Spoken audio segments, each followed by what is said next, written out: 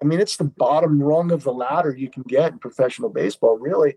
And I was on a team that had good camaraderie. We ended up winning our league, and then you fast forward a year and you get thrown into this situation where, like, wow, I don't know anybody. I had never played with any of the guys there. When I went to spring training, all the guys were AA, AAA players. I didn't know any of them.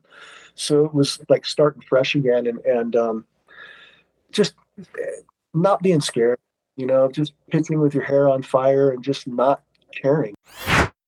It's a bummer for me, like when I see coaches who take the fun out of it for guys, because it's supposed to be fun. And if you're having fun, you're going to do well. And if all you can get caught up in is the wins and the losses, and become a red ass because of your record, God, I don't want to play for you. And coming to the park every day is miserable. So I try to have a smile on my face, make it enjoyable for whether Derek Lowe, a 15-year veteran in professional baseball, or some kid that's fresh out of middle school, coming in his first year in high school. I want it to be a good experience because I want them to come back to the field tomorrow with the same attitude. I want them to come. I want them to be there. I want them to want to work hard for themselves. And if you can create that environment, I think you get players who want that. So that was my approach.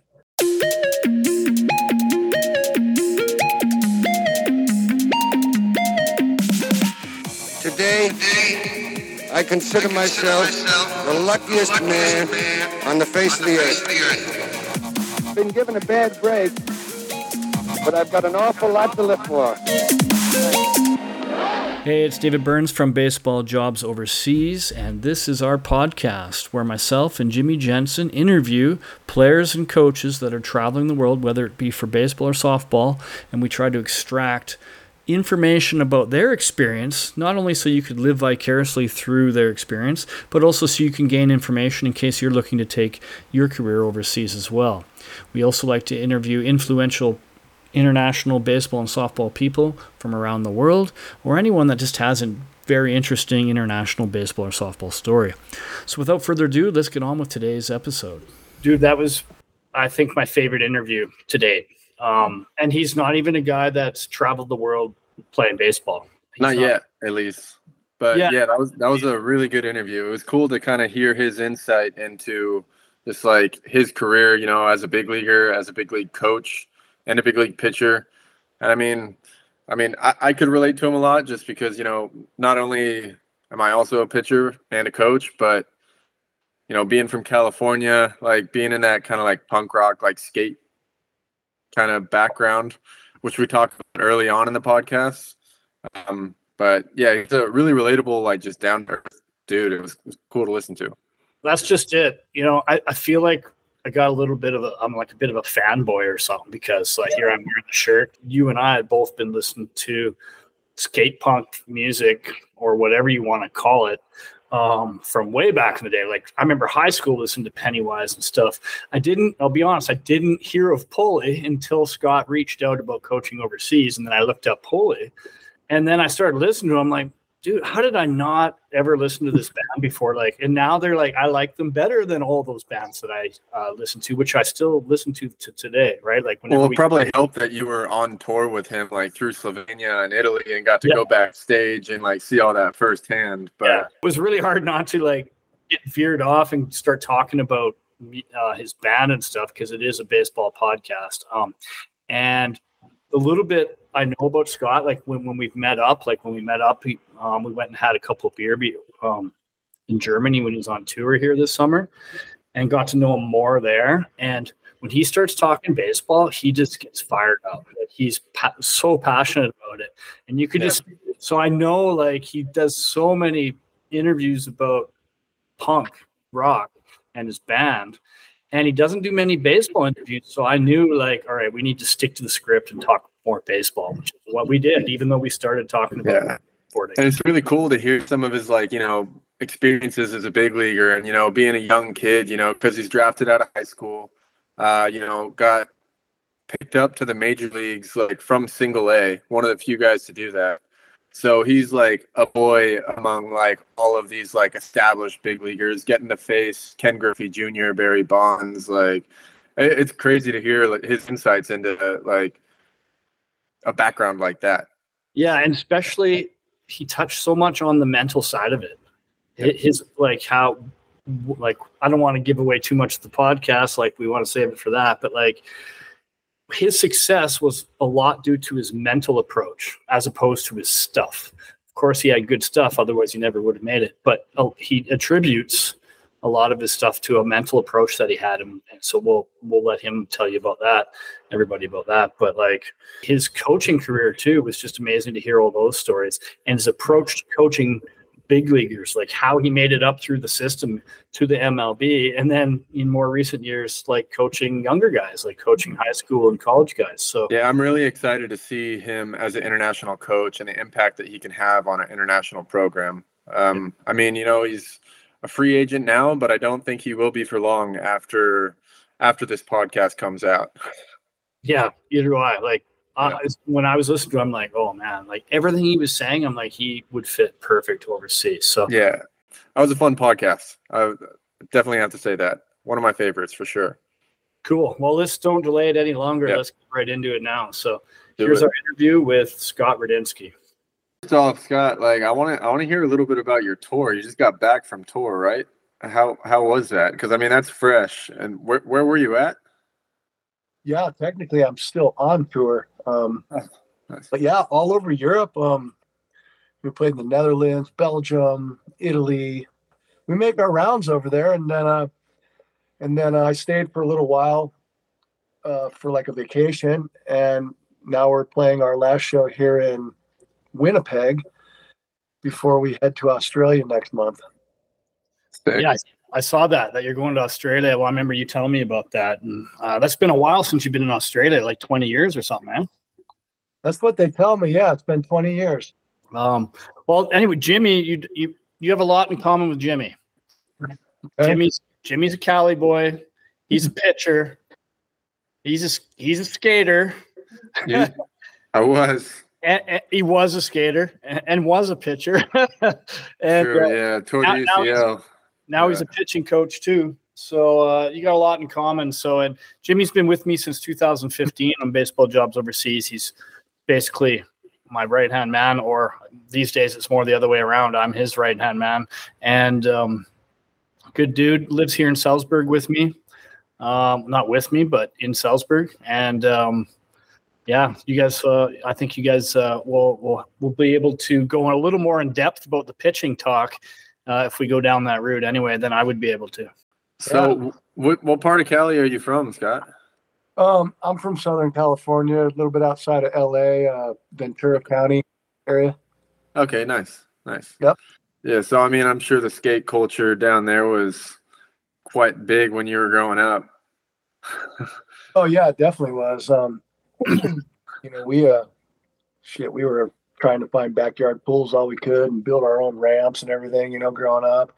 I had a lot of friends that started surfing once we were able to drive, so they kind of got out of it, but I never really got into the water. It was cold, and I know it's a little more forgiving, but for some reason I stuck to the wood and the concrete.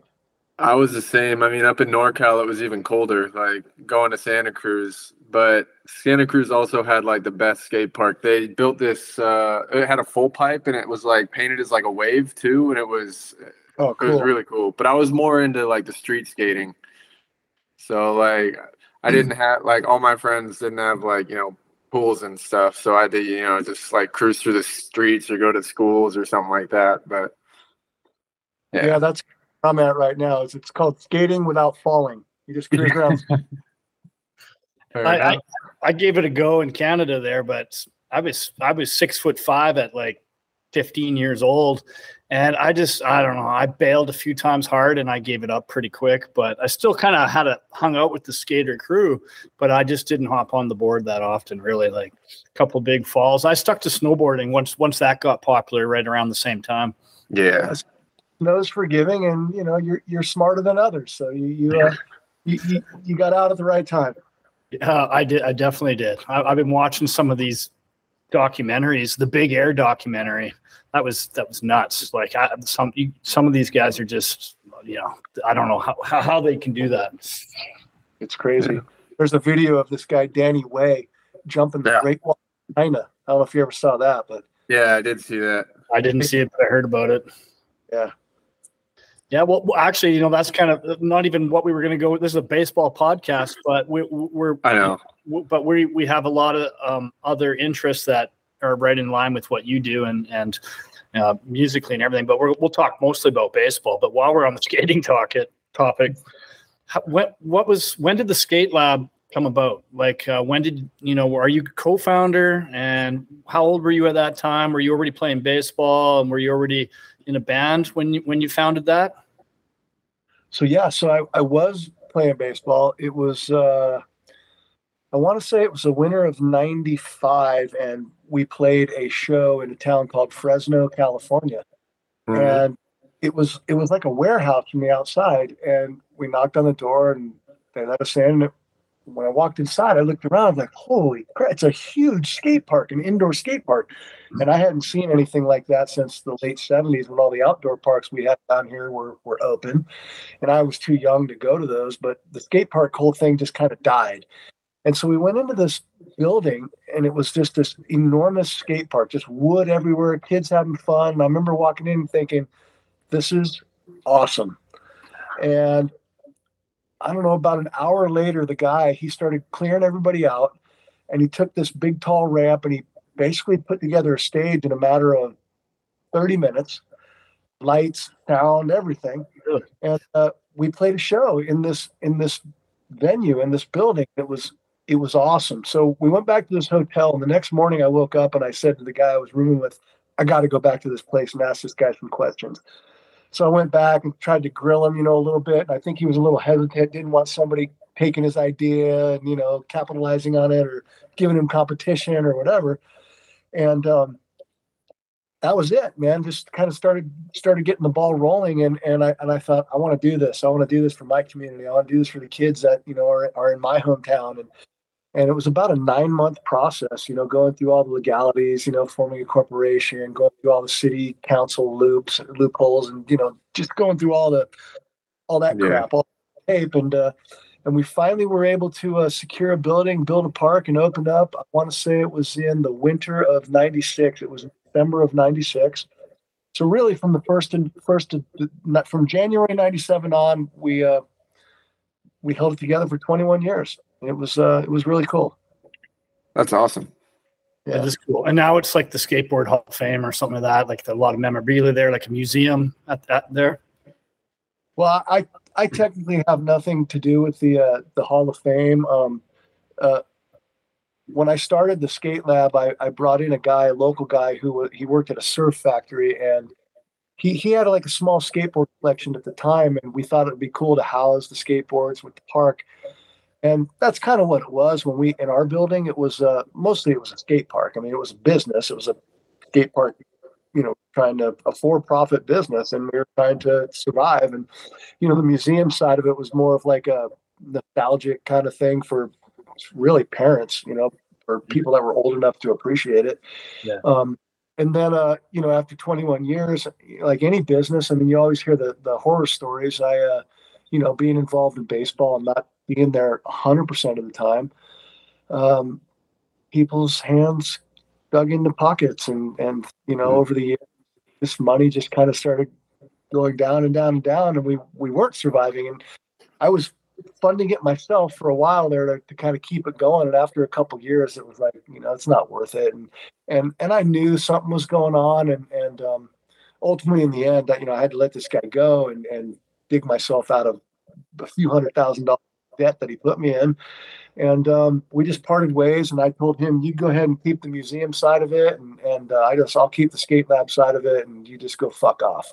And that's kind of the way things went. Well, if he's listening, fuck off from us too. Well,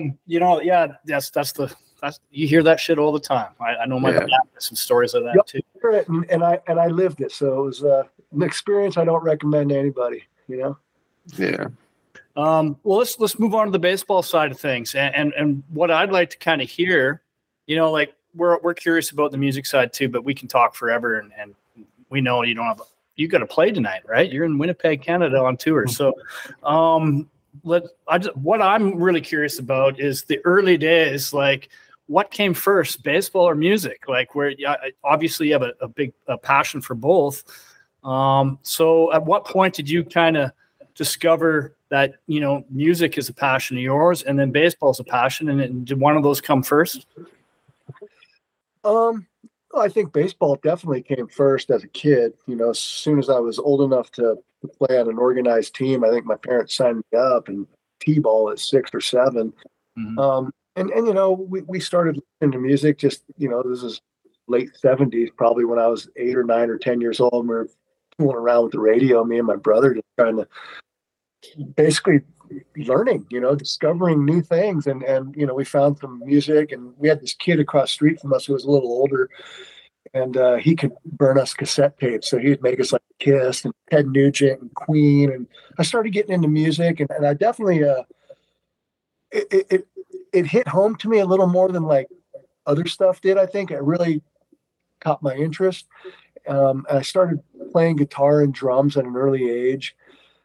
And then just evolved into junior high school and getting together with some friends and starting to play. And around the same time, baseball really started becoming serious for me, which was, like around high school. I started pitching and figuring that I was kind of decent at it, and I maybe it could get me to college is what I was hoping at the time.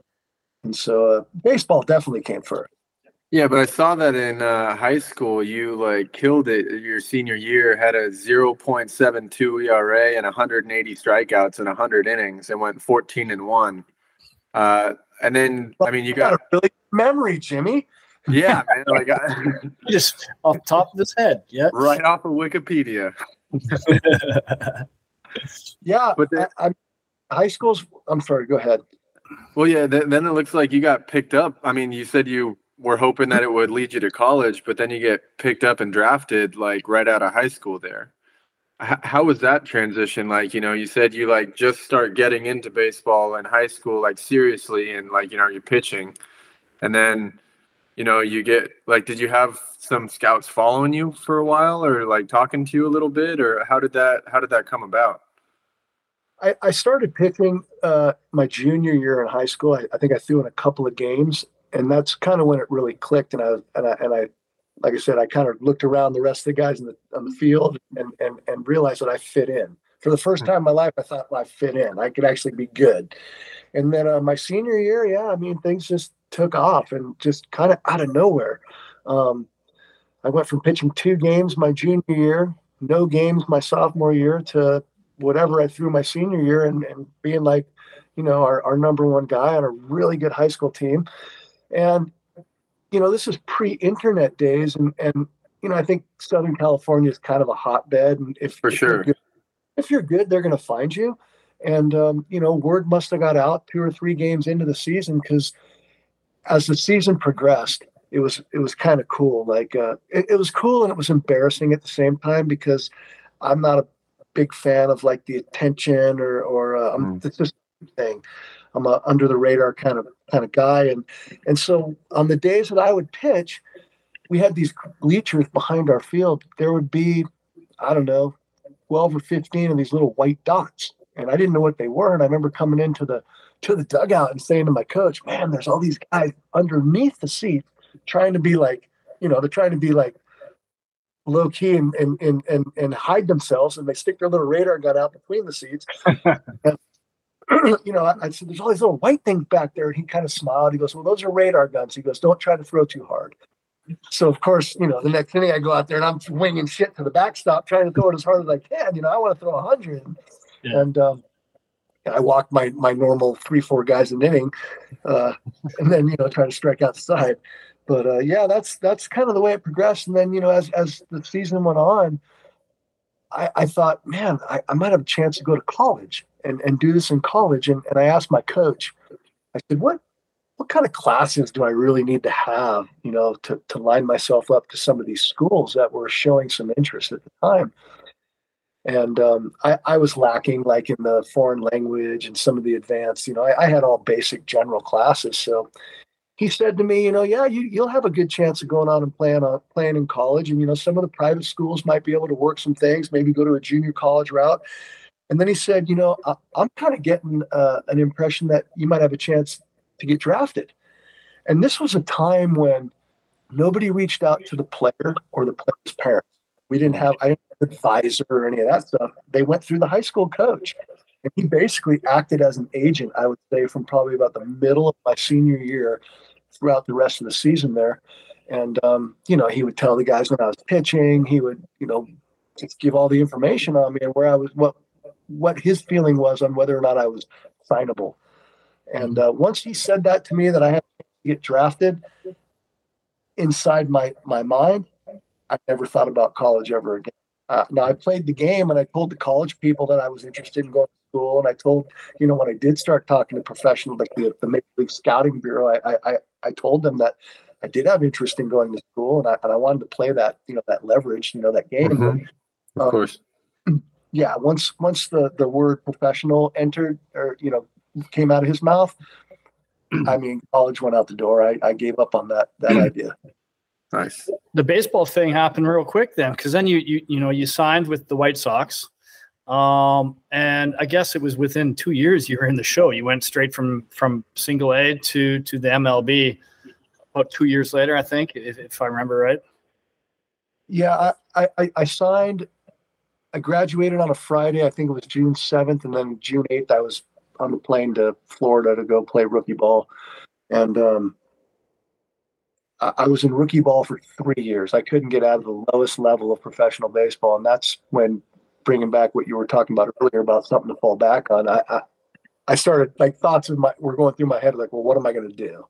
I'm going to have to get a job. I'm going nowhere here. All these guys, every year in rookie ball, guys would just keep leaving. And I kept returning, and I kept returning, and I kept returning.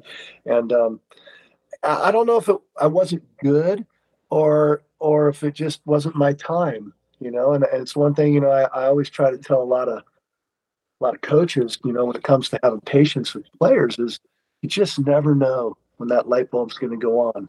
And fortunately for me, I was in an organization that had some patience, and they allowed me to play that fourth year. Basically, they sent me to a low A ball team, and I think it was shit or get off the pot time. It's 3 years in rookie ball. You got to get to like a level where you're playing with kids your same age.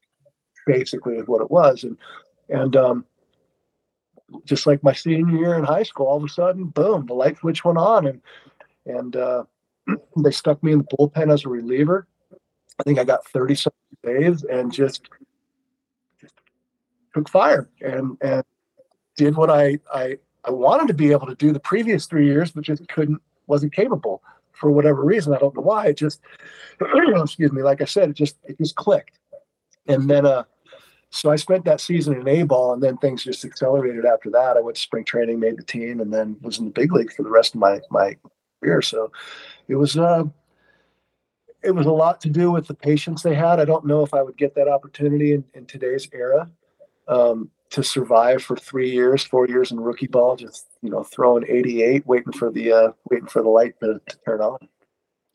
But I mean, like, you didn't even just like make it to the bigs. It looked like you had a really successful career there too. I mean, you were like among the voters and like in the voting for Rookie of the Year, and then your following 2 seasons. I mean, it looks like you had a 2.02 ERA, then a 2.73, like sub 3 ERA in the big leagues with a significant number of innings. Like that's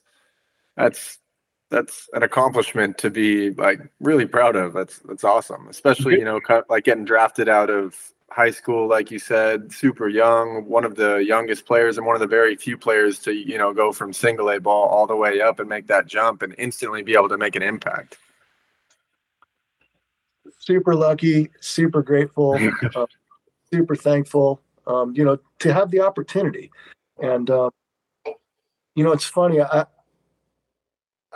I've spent a lot of time in the bullpen, and I think the bullpen's the biggest revolving door on a baseball team. There's always guys coming and going. It's that 25th man revolving door. Hey, this guy threw 4 innings last night. We need to bring someone up tomorrow. He's got options. Send him out. And, it's that whole game of business. And guys come and go all the time. And yes, getting to the big leagues is a serious accomplishment. And there's only a handful of few that get the opportunity to do that. But I think, taking pride in surviving at the major league level is that to me is what I'm most proud of is yes, getting the opportunity and working my butt off to get there. But more than anything was the ability to stay there. And that's the hard thing to do, because there's a lot of guys that come. I sat in the bullpen for years with guys. We'd get a guy up here for a week, and he was great, but just mentally, they don't have that capacity to just kind of keep things in check. A lot of people get freaked out. They just get freaked out with that third level on a stadium. You come from a AAA field, and then all of a sudden it's something about the lights going on that just scares some guys. And I was in a good situation. I had good coaches. I had good teammates. I was the youngest guy by far. I think I was 20 or 21, just turned 21. And I think the average age of my team at the time was probably 30. So all the guys were married, had kids.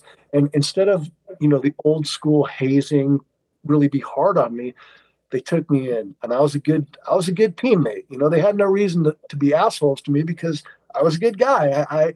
I played the game. I was their caddy. You want a beer? I'll get you a beer. You want a Coke? I'll get you a Coke. Whatever. I was there to accommodate, and I think they appreciated that and respected the fact that I knew my place on the team and I knew my place in the game. But they, about midway through the year, I really noticed that they really started to protect me. Yeah. And the coaches did the same too. And they always put me in situations to succeed and to constantly have confidence. And I think I drew so many of my the things about my style of coaching were pulled from those early on years of coaches that just had good feel, knew how to bring players along, knew how to develop. And that's the key, Sorry for my loss. No, it's great. We love hearing everything. You could just keep talking and we'd be so happy. We'll sit here and drink beer. Because these are good stories. Yeah. While you were talking there too, I'm thinking I want to know how would you describe yourself as a pitcher back then? What made you so effective? I think for me was, granted, we're going pre-internet era and really kind of pre-cable TV era. So I wasn't really in tune with much other than the two local teams in my town. I didn't get a lot of information on teams on the East Coast, Midwest. And so I did have knowledge for the game, and I knew who the star players were, at the time. Everybody does. But I wasn't intimidated or in awe of oh, wow. And granted, I came from riding buses with 25 guys, and we were tight and low A ball. It's the bottom rung of the ladder you can get in professional baseball, really. And, I was on a team that had good camaraderie. We ended up winning our league. And then you fast forward a year and you get thrown into this situation where wow, I don't know anybody. I had never played with any of the guys there. When I went to spring training, all the guys were AA, AAA players. I didn't know any of them. So it was starting fresh again and just not being scared, just pitching with your hair on fire and just not caring. And I know that sounds kind of crazy, but there's a lot to that, and I think the more you start to overanalyze and overthink things, and it just usually spirals down. There's nothing good that comes out of it. And when you can just kind of reflect back, take a step back and say, as corny as cliche as it sounds, it's just a game and who gives a shit? And like I said, I think the confidence that was instilled by the coaches, if I did have a bad game, I could come in and face a guy and walk him on 4 pitches and they'd come take me out after one batter. But when he'd come get the ball, he'd tell me, get your ass ready for tomorrow night. And sure in hell, he'd pitch me the next night. He'd find a situation to get me in there because he wanted me to end on a good note. And if I had a good game the next night, I might not pitch for 5 more days. But they just had a way of making me feel confident, which helped me, allowed me to just kind of be carefree. And I cared, but I didn't care, if that makes sense. Yeah. Makes so much sense. They say, I don't know, some people will say the game's 80% mental, and we have a lot of our members that come through that baited up to AA, AAA or whatever, didn't get that opportunity to play in the show. And some of them are kind of burnt out on baseball when their career ended. And then they recaught the fire, okay, I want to go play again. And they come to us but we always use Eric Sikula, who made it up to AAA with the Jays. And he came to us, and we ended up sending him to like a state league in Australia after he'd been out of the game for almost a year. And he was honest. He said he was just kind of burnt out with the politics in the game and the business side of the game. And then he's playing in this like provincial league in Australia where guys have tattoos of the logo of their team and they're playing for the love of the game and drinking beers after. And he said it was just so refreshing. And it sounds to me like you were able to kind of avoid all that and stay in the right mental frame while you were up there and just enjoy playing baseball and love playing baseball. Does that sound pretty close? 100% accurate. I was into it. I just didn't follow it. I didn't watch Sports Center. I didn't see the highlights. I didn't read the paper the next day or the clips they'd have in the locker room. I just I went and did my thing all day. I was 21 years old. I had a mountain bike. I didn't even drive, and I rode around the city of Chicago. One of the guys who lived in my building would give me a ride to the field, and I just didn't care. I was having a blast. It was a great time, and like I said, it was the where you're at, the people you're with, the situation they create, the environment that was there, and I'm so thankful for that because I've been a coach on teams that I've kind of looked around and said, there's no way in hell I would have ever survived if this would have been, my first week in big leagues, because the business is different now. I don't think that there's not as much patience. And I think the whole protection, controlling of players, roster years and everything and whatnot, is a big play in how they utilize guys and how they bring them to the big leagues. And I'm sure there was a lot of politics back then. I just wasn't aware. But I got to believe there's more politics now. It's definitely, it's always been a business, but I think now there's a lot, and there were smart guys back then too, but they were baseball people. Now I think it's baseball people that are just really smart that probably didn't play, and they don't have that feel. They don't have that understanding. I love the catcher, and I'm sure Jimmy, you can appreciate this. The guy who played first base or catches, and he's in the dugout and he's bitching at the pitcher for throwing balls. Well, I don't think any pitcher is out there on the mound trying to throw balls, unless you've done it, unless you've towed the rubber and stared down a hitter 60 feet away, unless you stood in the batter's box and tried to time up 98. I don't think you're really in a position to comment on it, and if you have, you understand that it's not that easy. And I love addressing a team with my first comments always being, I'll never forget how hard it is to play the game because it's not easy and it's hard. And sometimes, as coaches, we sit on the side and we think it's easy, but you forget it's not, Yeah. I mean, a lot of it is really it's really mental, and like especially when you're on the mound going up against a hitter, especially if it's a supposedly a really good hitter, just being able to kind of tune that out and be able to just like really focus on your goal, and if he hits a home run, he hits a home run, but like I'm gonna go after you just like I would anyone else, and I'm gonna attack you with the best I got that day. Doesn't matter if I'm facing Miguel Cabrera or if I'm facing Dave Burns. But no, there's a lot to be said about that. Jimmy had that mental approach. He had the right mindset too. He still does. He's just injured right now, but he'll be back.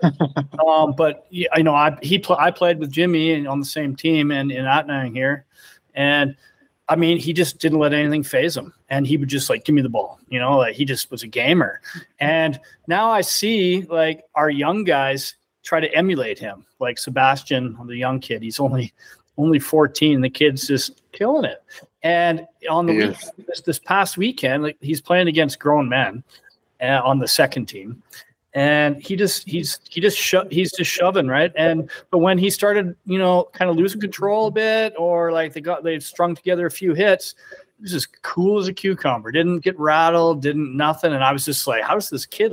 I've never seen a 14-year-old kid be so professional about his approach to pitching. And it was just, and I thought of it right there. I'm like, that's because Jimmy Jensen's his coach, and he probably looks at Jimmy and emulates you. I know I'm pumping your tires, buddy, but your players usually take on the personality of your coaches, and if you're showing them that sort of, that mentality or that approach, they're going to pick up on it.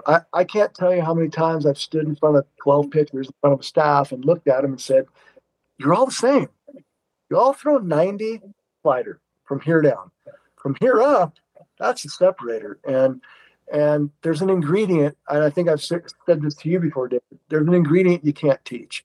And there are guys with tremendous talent. I mean, I've seen plus arms. Just couldn't figure a way to make it work. And it's just, the game's not for everybody, and you're a good self-evaluator. And the sooner you can recognize that, the sooner you can go on with life, because you're wasting everybody's time just because you can throw 97 from 3/4 arm slot.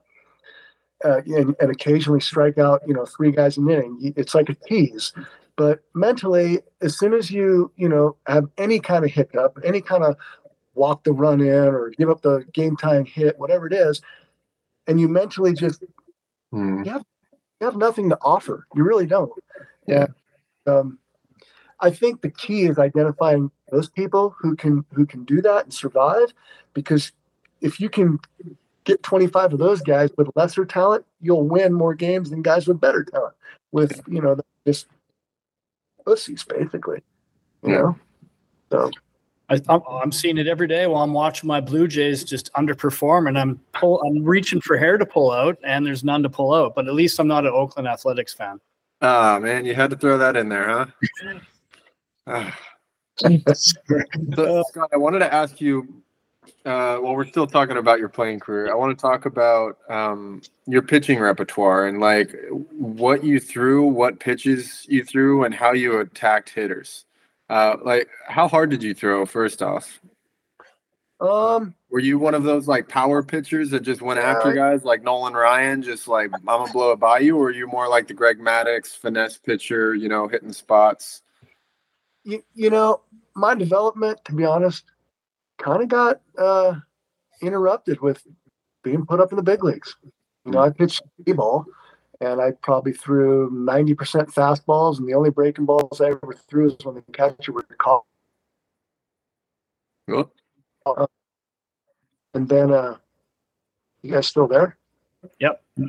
Looks like you cut out just for a sec. Yeah, and then once I got to the big leagues, it was like, well, there's no more room for development, more time to try to mess around. I gotta attack guys. I gotta get outs.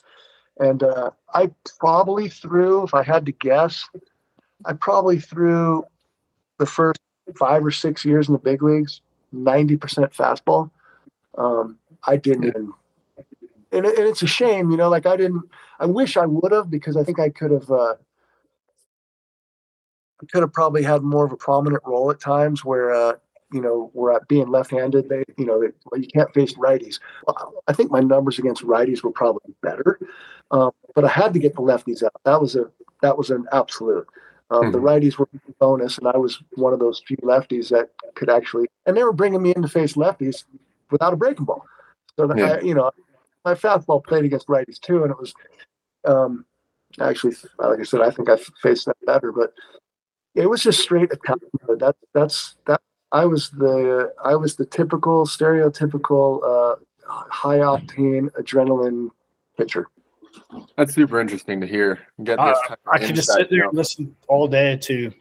I would just want to just go off and tell us his MLB stories all day. But yeah, I would say I was unfortunately the opposite of that. I mean, coming in through college, I was mid to upper 80s, and as a right-handed pitcher, I'd never got a sniff. And yeah, I remember one day we had a pro day, had a bunch of scouts out, and one of our starting pitchers, he had a bunch of scouts coming after him, tall, 6'6" lefty, one of my best friends through college, and he had a rough start to the day, and then I came into relief in, I think, the second inning. And then after the first batter, every single scout packed up their stuff and left just because, I was throwing mid-upper 80s. But then I ended up not allowing a base runner for the rest of the game. Threw a perfect game for 8+ innings. But No None one of there them to got to stick around to even see that.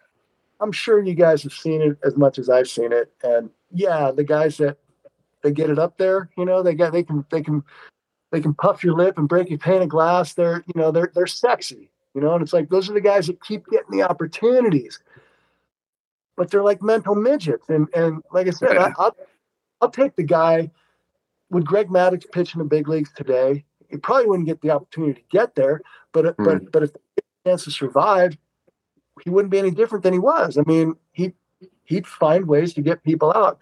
The definition of pitching is changing speeds.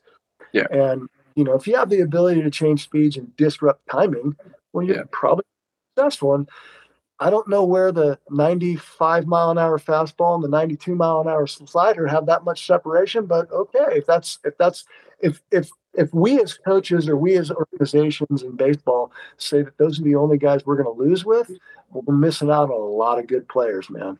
A lot. Yeah, I'd agree. You know? And a lot of them come our way, and they're got a chip on their shoulder, and they're they're not happy because they feel like they've been wronged in their career or whatever. And it's hard. We get it quite a bit, and we feel for those guys because they're talented and they just didn't get a. You need those guys that are pissed with a chip on it, something to prove. Guys with hunger, man. There's a fire that has to burn, and if you want to compete and be good, and you're not going to bring a guy just to have an experience and go on vacations on his off days. You want guys that are going to come play, and want to get better and want to help a team, and for sure. So I've heard you say you busted your ass. I assume you were the workhorse type, just by what I know about you. And so were you putting in a lot of work off the field, like above and beyond, would you say? Well, this was at a time, when I first got to baseball, it was taboo. The weight room was off limits. Like you couldn't even, you're a pitcher, just put on your sleeves and go, don't get a draft in your arm, even though it's 95 out in Florida, and that was the mentality. And just run your ass off, run for days. There was no real specific kind of training. And I think it was about 4 or 5 years in. My team, in the White Sox, we had one of the first strength coaches in baseball, and he was a former decathlete. So we did a lot of track type exercises. We started using heavy balls. We used that body blade. We were using medicine balls. We were doing a lot of balance stuff, balance beams, stuff that was just not even people. The older guys on the team were over in the corner smoking cigarettes, just making fun of us. They weren't gonna. I pitched for 10 years. I don't need to do that. But I didn't know any better, and to me, that's kind of what you had to do. So, and I felt good. It made me feel good. So, I saw myself getting stronger, and I'd see the results in front of my face. So, I bought in. I mean, and I probably at times they had to pull the reins back and slow me down a little bit because I'd overdo it. And I'd mountain bike 20 miles during the day, come to the field, do my workout, get in the pool, do all the exercise in there, run on the field, and then have to pitch that night. And it just got to the point where it was like, hey, you got to kind of slow it down a little bit and save that for the off season. But I mean, I think that's a huge part of the day. And I don't know if there's any right or wrong or there's anything that's like you have to do this. I just think you got to do something. And if you find something that you like and you find something that you feels, I always, as a pitcher, I always relate to it as like an ATM machine, like the money machine. It's at some point you got to make a deposit if you're going to keep making withdrawals. So if you're putting something back into it and you're putting something into your career, you'll have longevity and you'll have success. And you at least you'll feel good about it. I know one guy told me, one of my coaches, one of my first pitching coaches told me that if as long as if you do everything you can to prepare, good chance you're going to succeed. It's the guys that don't do anything those are the guys that are always saying, I got screwed, or, he didn't give me enough time to get loose. There's always an excuse. And the guys that get after it, they get their brains beat in, and they're the first ones in the weight room tomorrow, doing something. I can imagine, today, like the off season, like just the amount of time and investment in their game that everybody puts in. in the off season probably wasn't the same as back then. And here you are, your off season was playing music. So did you even do much in the off season? And maybe that is a secret to success for some. I don't know. Yeah. I mean, I worked construction. We'd have band practice a couple times a week and maybe play a show here and there. We didn't do much touring or anything. So music really wasn't ever an issue. It never really kept me from doing anything baseball wise. It was just more the lack of knowledge and lack of experience in what to do, because there really wasn't. It wasn't like you can get on YouTube and what can a pitcher do to, help his velocity? They didn't have that back then. So long tossing, I started long tossing on my own. There was nobody telling me to long toss. I long tossed with this other guy on my own. And then we came up with this thing where we put the screen that you shag baseballs behind, you put it out there for the pitcher behind the bucket, the big screen. And we took some tape, we made an X or a square in the thing. We'd stand out in center field with a bucket of balls, and we put the screen up right behind the mound. And we would pretend we were coming in, getting a ground ball, and we would try to throw a line drive and one hop the screen into the box. And that was fun for us. Mm-hmm. And we would spend an hour doing this. Well, my son does this now, and they call them pull downs. Well, okay, I was doing pull downs in '89 then, and no one told us what we were doing. But it was shit you had to kind of figure out on your own, really. I mean, there was instruction, but it wasn't like specific. And write up a program for a reliever, write up a program for a starter. You can individualize things because we have so much knowledge and scientific data that shows what works and what doesn't work, and what causes stress, what doesn't cause stress. Not only that, but when to incorporate that during your season, during your off season. And we were just kind of going for it blindly. And I rode my mountain bike because I wasn't a big fan of running. So I would just go out and ride miles all day, and then I'd throw against a wall. And that's kind of what I did. And I had a surgical tubing that a guy gave me and said, tie this to your doorknob and do these exercises. That's kind of what it was. Yeah. And as the years went on, things became a little more, I don't know if the right word's progressive, but things were being introduced to us. And there was things I didn't like, things I did like. And like I said, as long as you got something and you can put something back into that bank account, you can keep making deposits or keep making withdrawals. And that was kind of my mentality. Simple, very simple mentality. And I think that's another thing lacking in today's game is keeping things simple. Nice.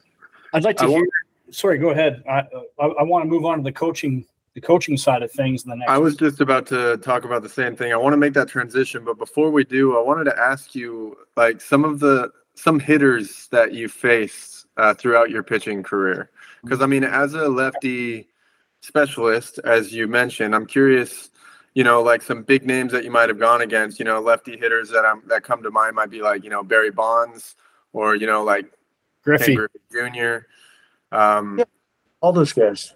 Yeah, and like those guys in the eighth inning with the tying run on second base. George Brett, Don Mattingly, Wade Boggs, Mike Greenwell, Mo Vaughn, Barry Bonds, Mike Olerud, John Olerud, I'm sorry. You name it. Tony Gwynn. I mean, it's and maybe I'm biased, but who's the best hitter in every lineup? For the most part, most of the time, my opinion, best hitters are the left-handers. Who's the best hitter for the Angels right now? I mean, Mike Trout's awesome, but I'd go with Shohei. Yeah. Start going around the league and you start looking at all the 3, 4, 5 guys are not all of them, but a lot of the key hitters in the lineup are left-handed. So those were big outs to get, and I didn't realize it at the time, and it's probably a good thing. Yeah, probably a good thing I didn't know I was facing Kirk Gibson with the tying run on second base, and or whatever, or Griffey or something. It played to my advantage. Benefit for me for not caring or really getting concerned. I struck out Keith Hernandez. I guess he was a guy who didn't punch out a lot, and I struck him and Bill Buckner played for the Indians, or no. Buckner played for the Red Sox, but either way, I struck out. And my coaches at the time were still young enough to where they had played with them or against them when they were playing. And the next day in batting practice, as we're coming in, picking up the balls, they hey, who's this guy, man? What the hell was that you threw me last night? And, they kind of be asking questions, basically saying hello to me. Hey, you struck me out last night. Nice job, kid. Don't do it again. And I didn't know. Like I said, I knew, but I only knew from TV or from reading about them in on a magazine. I didn't know who they were. I didn't know how they were hitting in that 3-game stretch or that week. I didn't know who was hot and who wasn't. I faced a lot of good hitters, and like I said, in my opinion, the left-handers were usually the better in a lineup. Yeah, I'd probably know if I saw Ken Griffey walk to the plate. I'd be like, all right, this guy, I mean, I don't know him, but look at this guy. But I found a stat online. You struck him out 7 out of 16 times you faced him. So you owned Ken Griffey Jr. That's a pretty good little whatever you want to call it. Chipping the help you. Yeah, he probably didn't all well off me. That's probably all. What's that? Yeah. But like you mentioned, I mean, like it probably was kind of helpful that, you didn't necessarily, you weren't watching guys on YouTube. And it's kind of that, like, I remember one of the things my junior college coach taught me that like really stuck with me was, when you're going up against someone, it's like nameless faces. Doesn't matter who you're going up against, like whether it's Ken Griffey Jr. or Barry Bonds or David Burns, like it doesn't matter. Like you just got to execute your pitches. Trust your defense is going to do their job behind you, and then you'll be successful. And it looks like you had that mentality, like intentional or not. Yeah, I mean, definitely. And that lack of fear and the ability to throw the plate and just continually pound the strike zone relentlessly. I mean, to me, 0-2 wasn't a count. Every count was 0-0. And I'm just going to strike you out on the first pitch, and I just kept going at you hard. And I know, hitters after a while, they're going to start swinging early when they know you're in the zone and they know you're coming at them, and they know they're going to get fastballs, so they're going to take 3 chances instead of waiting for a couple to go by and then swing at 1. And when you can throw the ball over the plate and you're in the strike zone continuously, you're going to get guys in swing mode. Yeah. And once they chase, then you got to know. Then you know how to, like, that's pitching. You know how to pitch. You know how to. Knowing when to throw a ball is the key to pitching. Yeah. I'd like to hear. I think just from this interview alone, we could tell why you became a successful coach post-playing career as well. And I'd like to hear a little bit more about your coaching style, your coaching philosophy. I have a feeling a lot of it's just talking to guys like you're talking to us, and the mental side of the game, and approaching the game that way.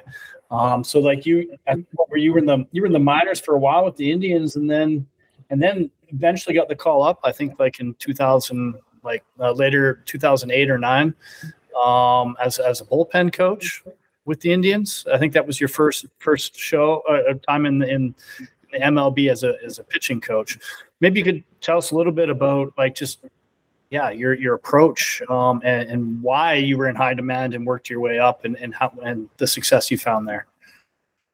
Well, I think it starts, number one, with communication. And as a pitcher, you probably very well know, we're kind of like the stepchilds on the team. Everybody's always, pitchers, not athletes, this and that. You're your own team within a team, basically. You're not in the dugout, or the starters that are are part of the game. They're starting or doing something. They're just not part of the team. You are, but you're not. And so I think being that guy that's responsible for that staff and having the communication and making them feel comfortable, having the ability to sit side of manager, and if he has no pitching experience, stress to him the importance. It's not coddling, but it's establishing a relationship. As a manager, you might come out and hand a guy a ball on the mound and tell him go get him, and 3 batters later you're coming taking the ball and telling him nice job, and that's the extent of your communication for the day. So me being in a position as a pitching guy to just dive in with those pitchers and dedicate 100% of my time to them, and I know everything about pitchers, the guys on my staff. I know everything about them before I know what they throw. I know what their wife's name is, what kind of car they drive, where they live, where they went to school, what their kids' names are, what their dogs are. I know everything about them on a personal level. And then we start to talk about baseball. And I might watch for 2 or 3 or 4 or 5 outings to kind of make a decision and give a proper diagnosis and evaluation to be able to start off a communication with a guy when it comes to the teaching side of it. There's so many guys just want to jump down your throat after 3 pitches. Hey, get going. You arm this, that. Dude, you got to watch me throw. You got to watch me compete. You got to see how I respond after failure. How do I respond after success? And what's my daily routine like? And, and those are the things that I like to gauge from afar and kind of watch. Give the player a little bit of leash and do their thing. And then I always refer to it like a bowling alley. They put those bumpers on the gutter for the little kids. So when they roll the ball down the lane, it'll stay inside the lane. And I've been fortunate working with men that had the ability to get signed and drafted or signed in professional baseball. So they were all good, even though the guys that weren't good were good. And as far as coaching them, it's not so fundamental. There's always fundamentals to be coached, but it's not like I'm working from the ground up, rehauling a delivery. It's more like keeping them out of the gutter. What can we do to take your stuff? How can we make Jimmy's 88 successful in the big leagues? Well, we're going to have to put him in situations to succeed. The major league team's going to have to take notice, and then he's going to have to get opportunity. And when that window opens and he jumps through it, there's no time to fail. So if you can get people to believe in what they have and help them utilize what they have, and then a little fine tuning here and there is usually what it takes. That's kind of where it goes. But my philosophy is definitely get to know the person first before you try to coach, because that was what I wanted, and the guys that got to know me and the guys that were personal, those are the guys I trusted. Those are the guys I went to looking for an answer when I didn't know what it was going to be. And most of the time, somebody qualified is going to be able to help find some kind of solution to fix your problem. And 99% of the time, you say 80%, I say 110% is mental, and just a little bit's physical. Because let's face it, man, if you're still playing baseball beyond high school, the physical side of it you got. You might not be as good as the superstars, but you got the physical side of it. But what's that ingredient that's missing that's going to get you over the top? And most of the time, it's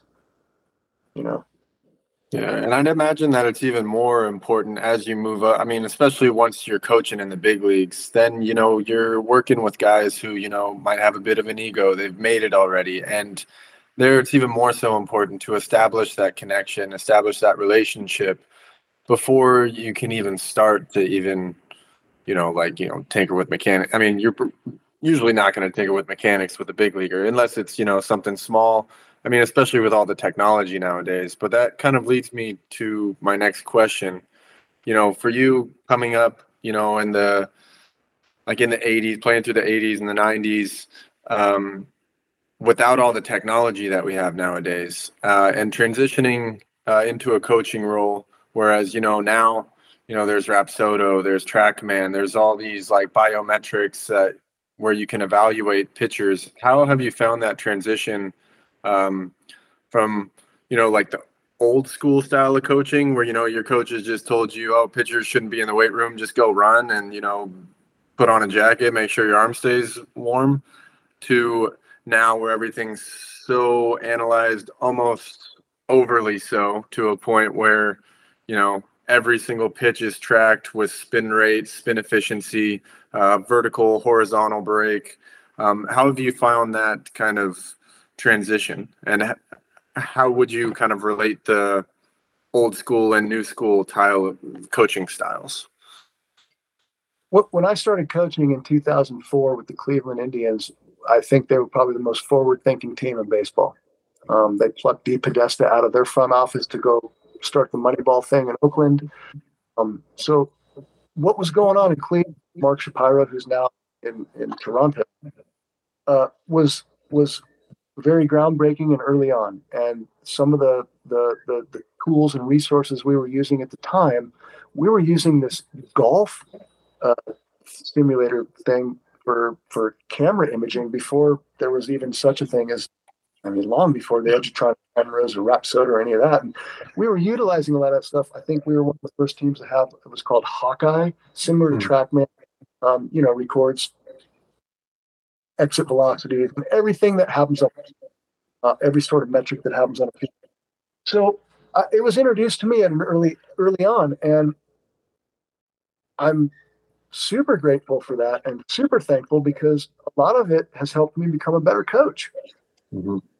But what I think, and I'm not going to sit here and toot my horn because I'm just not my thing, but I do think that the experience and my mentality and approach towards going about being a coach was able to blend those two together, unlike any other coach that I was around as a pitching guy, because either one, they were old and experienced and they didn't give a shit about any of the technology, or they were too young and had no clue on how the proper feel to how to implement it to a player.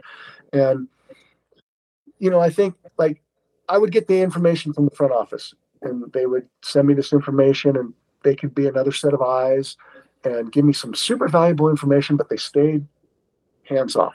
And they said, here you go. Is there anything here that can help you? And I'd look and I'd say, well, there's a couple things here, but it's not the time for me I don't want to say anything to him about this right now. He's on a good roll.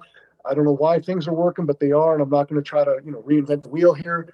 So you kind of let things go until the right time, and having the feel of when to implement it, I think, is huge. And that's what I've enjoyed that as a coach. My last couple of years, going back to a question David brought up earlier about the politics and players being burnt out. My last couple of years of coaching at the major league level, they distributed every player on the team an iPad. And so I'd come to the field at 12:30, 1 o'clock, and there's an iPad in everybody's chair, and it's from their at-bats the night before, from their pitches the night before, and everything's broke down to a T. And it's a lot of great information, but I would inside myself, I would think, God damn, man, I don't want this guy hearing this crap right now. I don't want him seeing this. Allow me to coach these players. Give me and controlling, but let's have it filter down through the proper channels so that, so now I got players out and, they get done stretching and playing catch, and I got a couple pitchers. Hey, Rad, come here. Hey, last night it said that this and this and this. I said, what said what? And they're like, oh, well, they sent me this thing on my iPad. Well, I didn't even get that information yet. So I didn't, I'm like left in the dark and I don't have an answer. And I would say something to the front office and they would just basically say, well, if you don't like it, then that's what the players want. Like, well, yeah, but do you really think that every player should receive the same thing? Because in the minor league, we cookie cutter every guy. We treat 70 pitchers in a program. We don't have time to individualize a ton of crap. It's like, here's 70 guys, here's our basic program. You either jump on the bus and compete and do well, or you get off and you go have a life and get a job. The major league level, you can tailor things a little more personal, but not everybody at the major league level has the capacity to digest the information that's out there. And I think personally it does a lot more harm than it does good. And I know it's affected a lot of guys' careers and a lot of guys, we're in a push button era, man, where, players want instant feedback. And it's like, if I throw a bullpen, the guy behind me's got an iPad and I'm throwing through Rapsodo. I got instant feedback on my slider from pitch to pitch to pitch, which is awesome in a bullpen set. Yeah. In the middle of the game, it should always be. That's not the end all to end all, though. It's like, and if I only consume myself with the analytical side of it and I forget that there's a human element side to it, well, then what good am I as a coach? What good, or a front office guy or as an evaluator. And I think that's like one of the most important. There's a classic old coach. His name was Johnny Gorel. He played for years in the major leagues, coached in the big league, and he would always be crusty old cigarette smoker. I'll walk into the shower and I'll tell you who's going to be a big leaguer. I don't need to see a pitch counter or a track man. I don't need to see velocity. And there is some truth to that in a sense, and it's like the old school guys, they drafted me. They didn't have numbers to go off of. They drafted all the guys before me. They didn't have numbers to go off of. They went off their gut. And nowadays, the front office people will tell you, I don't want to hear about your gut. I want scientific proof. Show me your TrackMan data. There's no scientific. That was one game. It's a small sample size. And I don't know. I mean, that's my philosophy. There's a ton of good to it. Trust me. There's a lot of good information, and it can help out a ton of players. And I think if it's utilized by the proper people, the player will benefit. I couldn't agree more. And I mean, I think like with all that data, like, I mean, it's super cool that you can like, measure the spin of a ball so that way, you can maximize your amount of break or anything like that. But some players just, I mean, even out here in Austria, they get too bought up in the numbers rather than just learning how to compete. And regardless of what my spin rate is, if my spin rate's shit and I can get a guy out, I don't care. My goal is to get guys out. It's not to make sure that my spin rate is as high as possible or as low as possible, and it's 100% efficiency. The goal is to get, at the end of the day, is to get guys out, and that's all that matters. Like that's it. Win games, help your team win, throw strikes, get guys out, and if you can use the technology as a tool to help yourself get guys out, then awesome. But some guys do get too bought up in. You hear the expression a lot, like keep it simple. It's just a game. Don't forget it's just a game. Well, why do we forget that? Why do we forget that at times? Why do we get so consumed with the information? And sometimes, like I said, we're both in agreement, obviously, but I think it sometimes does more harm than good. Yeah. I'd be curious to hear. I know, like in more recent years, you've been coaching, helping out a friend and coaching at the high school level, I believe, and also summer collegiate, and your son on the team. So that's kind of a whole different type of coaching. So I'd be curious to hear like how your coaching style has kind of maybe changed, or your approach to coaching younger kids to the collegiate level, and these kids that are trying to make it somewhere. Just wanted to hear, maybe just touch on that a little bit about your approach there and how that might differ from when you were in with your professional days. Well, professional or amateur, for me, my investment is for the player. I go to the field for a player, and maybe I'll have some professional teams that were paying me money that will listen to this and say, well, no wonder we fired him. But for me, it wasn't about the win or the loss. It was about the player and about helping the player develop and succeed. At the major league level, you are trying to win and you want to compete, and you might not have the patience and the time to bring someone along and the opportunity to let them fail. But for me, it's always been about the play. So I've always had patience, and it's just a different kind of patience. I haven't told a player that, hey, if the ball's hit to the right side, your first instinct's got to be to cover first. Well, at the high school level, you have to remind them continuously that those are things, you got to come set before you deliver a pitch to the plate. Little dumb things that I don't think are, I guess I took for granted at professional baseball, because guys come in knowing that stuff. They know what a slide step is. They know how to, when you speak to them, they understand the verbiage. And the high school kids are basically, they're playing for the first time in their life. They're playing on an organized team that's not a travel team or a daddy ball team. So it's like, it's new to them, and it's different. And I'm sure for a high school kid, playing on a high school team is kind of professional. The college guys are awesome. That was my first experience with that. And I was really surprised with how many guys really had the talent they had, and how good they were, and mature they were. And to see the step from high school to college, I understand why the filter becomes smaller and the door becomes narrower, and not so many guys move on past high school, because it's another level of baseball. And I guess it depends on what college you go to, but even at the junior colleges around, I think it's pretty serious still, and taken seriously. And it's a bummer for me, like when I see coaches who take the fun out of it for guys, because it's supposed to be fun. And if you're having fun, you're going to do well. And if all you can get caught up in is the wins and the losses and become a red ass because of, your record, God, I don't want to play for you. And coming to the park every day is miserable. So I try to have a smile on my face, make it enjoyable for whether Derek Lowe, a 15-year veteran in professional baseball, or some kid that's fresh out of middle school, coming in his first year in high school. I want it to be a good experience because I want them to come back to the field tomorrow with the same attitude. I want them to come. I want them to be there. I want them to want to work hard for themselves.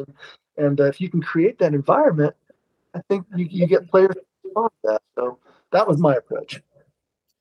Awesome. 100%. My dad's going to love this. This is 100% like his mentality and how I am because through him. I would like to, before we've been doing this for a while here, so I don't want to take up too much more of your time. But we could do this forever. But I wanted to ask you a couple more questions about coaching, and then we're going to do a quick rapid fire, and then we're done. One of the things I wanted to ask you is there like a success story at the major league level, like a name of somebody that you helped out or that you had a hand in figuring some stuff out? We just want to hear more MLB stories, but from a coaching standpoint. Yeah. I got a lot. I was fortunate to come up.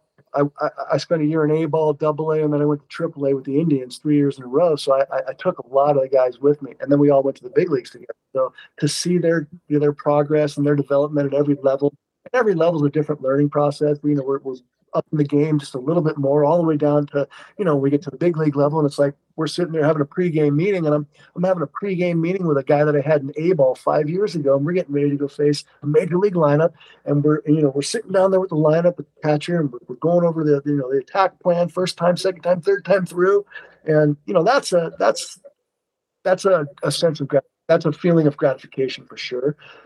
There's one guy that definitely stands out. He was a reliever with the Mets. He was a reliever with the Indians. His name was Joe Smith. He was a sidearmer. I think he pitched for about 15 years in the big league. And he went to Rice University, and he was dominant. And he had like this delivery where he stood straight up, and then he went from this position into a hunched over sidearm position and came at you like almost knuckles dragging the ground. And he got to the big leagues. And of course, the first day he got to the big leagues, their pitching coach said, "You can't pitch like that here. We're going to have to change you." Never saw him throw a game. Saw him throw. This is during catch game before BP even started. So the kid struggles with the Mets for, 6 months, 7 months, goes to spring training the next year. They make a trade. They send him to the Indians. So I'm watching this guy pitch. I'm the bullpen coach. It's my first year, and he's in the bullpen. And of course, like I said, I built a relationship with him now to where I can joke with him and, talk shit with him. And he's doing his thing for the first couple months of the season. And we're in Cincinnati, and we're in the bullpen. And it's hot as hell. I just remember it being hot as hell. We were all in this like grounds crew room staying cool. And when the phone would ring, I'd go out and get it, and I'd tell someone they'd have to warm up. So me and him got into this conversation, and I basically called him out, and I said, "No, you're not a sidearm guy. You claim to be a sidearm guy, but why do you throw like this?" I said, "When I watch you play catch, you do this and this and this, but then when you get in the game, you do something totally different." And he said, "Well, when I was with the Mets," and started giving me that whole story. I said, "Well, are you with the Mets anymore?" "No." "Is it your career or is it Rick Peterson's career?" He was the pitching coach. He's like, "Well, it's mine." It's like, well, God damn it, let's do what you want to do, man. Because I said, you're pitching your way out of the league right now. I said, and if you want to stay here, don't you? Or if you're going to leave, don't you want to leave your way? Because everything he was describing to me about this delivery, he hated. So I said, "Show me what you used to do."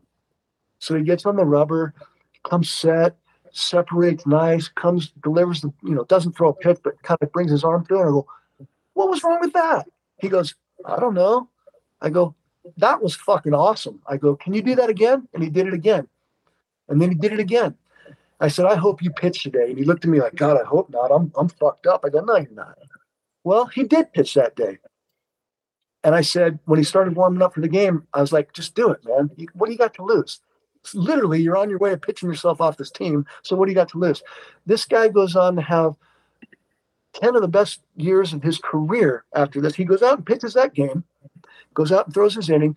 I think he threw 13 pitches and punched out 2 guys. He stood on the top step of the dugout, looked out to the bullpen, and was waving his hat at me, kind of doing this. Like, he was pumped. He was so pumped. I come in after the game, gives me this big hug, and he's like, I'm never going to do that shit again. That's the way I'm pitching from now on. I don't know why I listen to them. It's like, well, you're a dumb, young, impressionable baseball player. You wanted to stay in the big leagues, and this guy told you that's what you had to do. And I said, ironically enough, here's another guy telling you what you got to do to stay here, because that shit ain't working. So that was probably one of the most gratifying moments in all of my coaching career, because I didn't do anything. All he did was go back to what he used to do. It was simple. It wasn't like, and he went on to have this unbelievable success. And then, of course, people were commenting on, wow, what a great transition. That's a great thing. No, man, have you guys watched film of what this guy used to throw like? Because that's how he was when they drafted him. Why change him? And it worked out good for him. And I was really happy for him, and I was proud of him to take the attitude into the game that he hadn't used. He hadn't, he'd probably thrown in 50 some odd games the previous year and a half, and he came to our team and he just went for it. And what do I got to lose, man? Fuck it. And he went out there. It always works. It always works. I believe that when you look like shit at the plate and you got no chance, and mentally this guy owns me, and you're like, fuck it, I'm just going to take a rip. And you probably barrel the ball into the right center gap. You know what I mean? Or you stand off the mound, you're like, I'm not going to try to aim it anymore. I'm tired of walking guys. Fuck it. I'm just going to throw it as hard as I can down the middle. The next thing you know, you get a swing and a miss, or you get a pop-up and the inning's over. You always have to go back to that. It's just a game. It's just competition. Everything else is out the window when you're on that mound and you're competing, or you're in that box. Everything is out the window. It's corny cliche, but it's mano a mano. And, I think that's what it takes to succeed. So. Man, shit, that was a good story. It makes me want to just, all right, tell me another one. But yeah, we can't do that. This is, like Scott, when we first connected, it was prior to the pandemic, and you had reached out about potentially coaching overseas. And so, there's going to be some teams overseas listening to that might need a coach. And I'd like to kind of hear what kind of, situation you're looking for, and what you would like to do, and why overseas is appealing to you now, and at this point of your life, and how that might work in with anything else you got going on. Well, I mean, I think the passion that I have for the game and the want to be around, young men who are hungry and want to learn. And I said earlier, I think taking on the personality of your coaches, your manager, I feel like I've got some experience in the game and some history to draw on, and I know the game, and I like to interact with players. I like to coach players, or I like to communicate with players, lead players, coach when you have to. But I like players to figure things out on their own, because I feel like that's the way we sustain it as a human being, is when you do something on your own and you figure it out. I think that's when it resonates.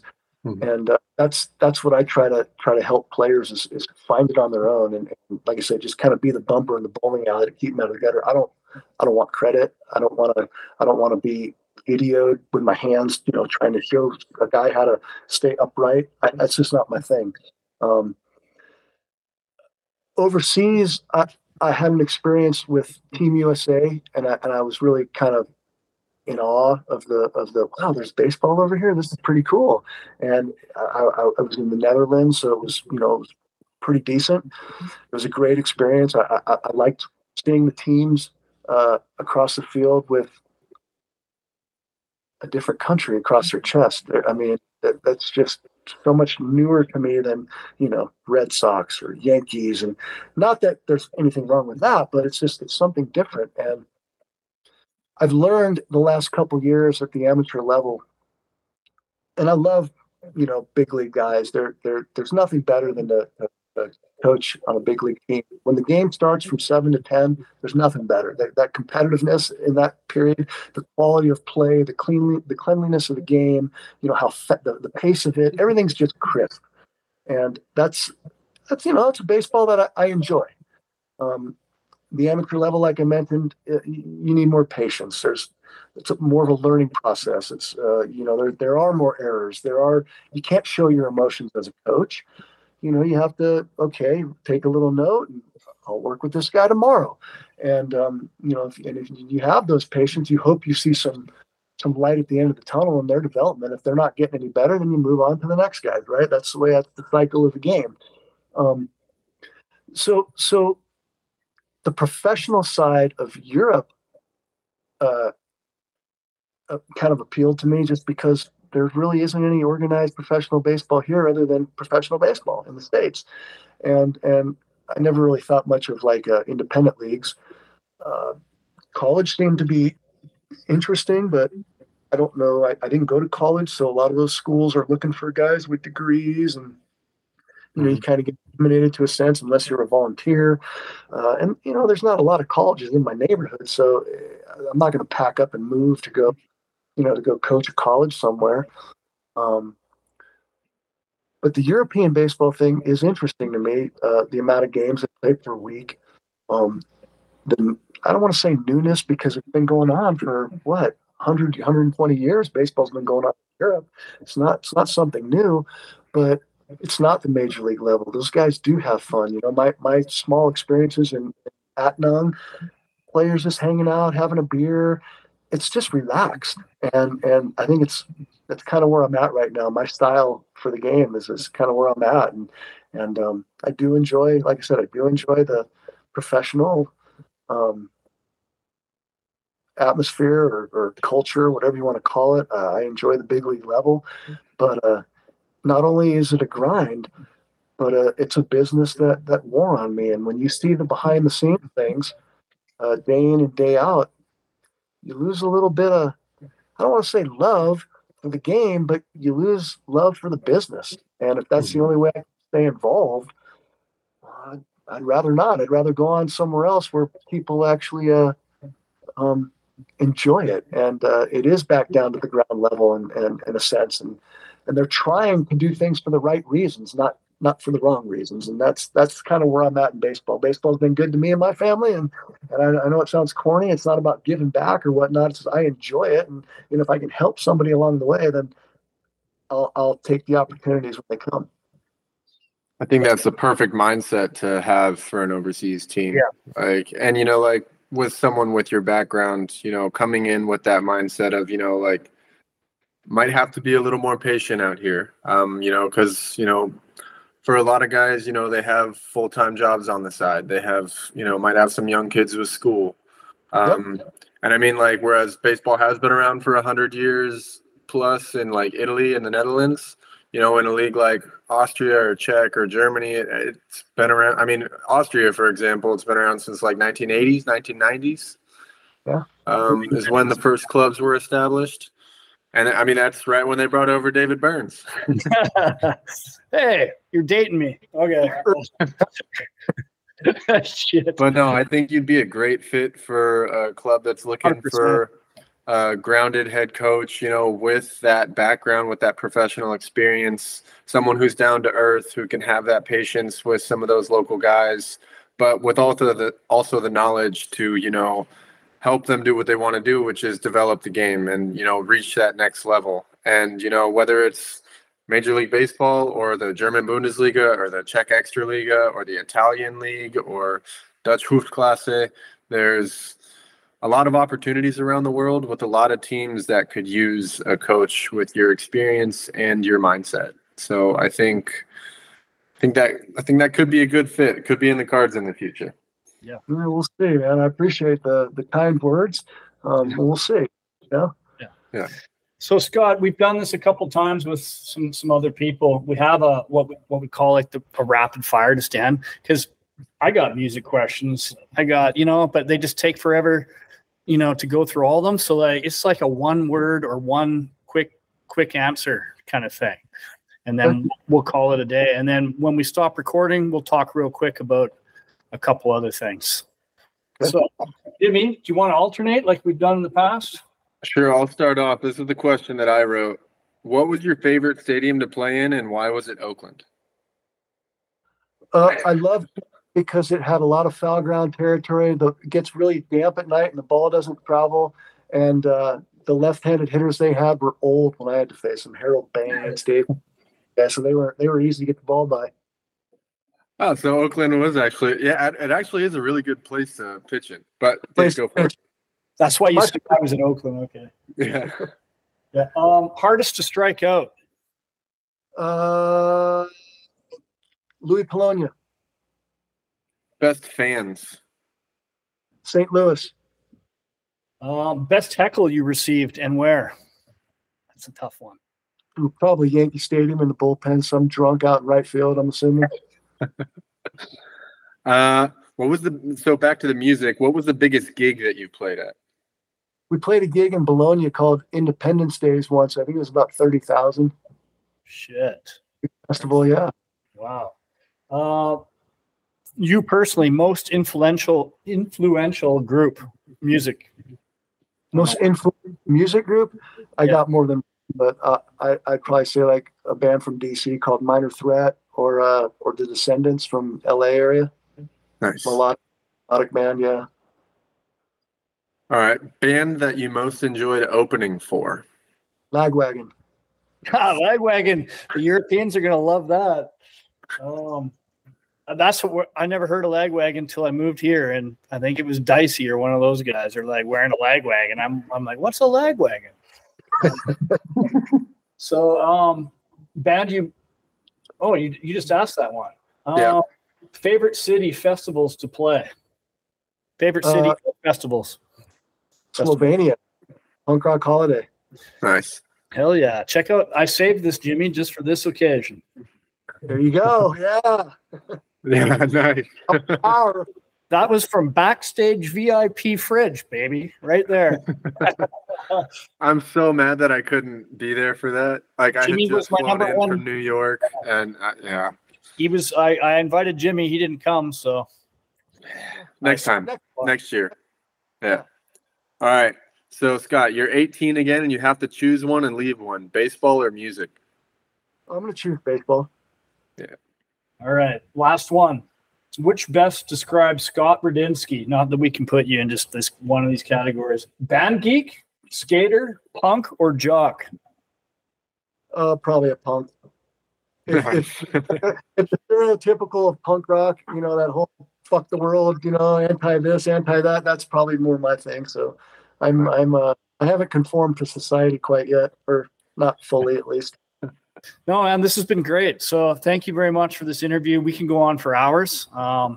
Maybe we'll get you back another day and talk about your European coaching experience next time, hopefully. I hope. Yeah. Scott, it was a pleasure to meet you finally. It was a lot of fun getting to talk to you and get to know you a little bit better and get some insight into your career. And I think a lot of our listeners will really enjoy your story. It was nice meeting you, Jimmy. You keep up the good work, man. You're doing a good thing. Thank you. I hope you guys enjoyed that interview as much as we did. Scott's a legend, great storyteller. It was so fun to sit there and listen to his MLB stories. And really inside, I was dying to just talk about his band as well. Just the lifestyle of being in a rock band and on tour and touring Europe. I witnessed them play at Punk Rock Holiday in Slovenia, and that was amazing. Go on YouTube and search Pulley Punk Rock Holiday, and a couple of videos I made will pop up, and it was just such a cool experience. Thanks again, Scott, for the interview, and hope to get you back on here again one day, buddy. If anyone listening is interested in taking their career overseas, go to our website, baseballjobsoverseas.com. Right there, you'll find a feedback form. You can fill it out, and we'll get back to you and answer any questions you have and let you know what your chances are and in which leagues, which countries. Hop on a phone call with you. That's the route to go if you're looking to take your career overseas, whether it's as a coach or a player. So until next time, thanks again for listening, and may the baseball gods be with you.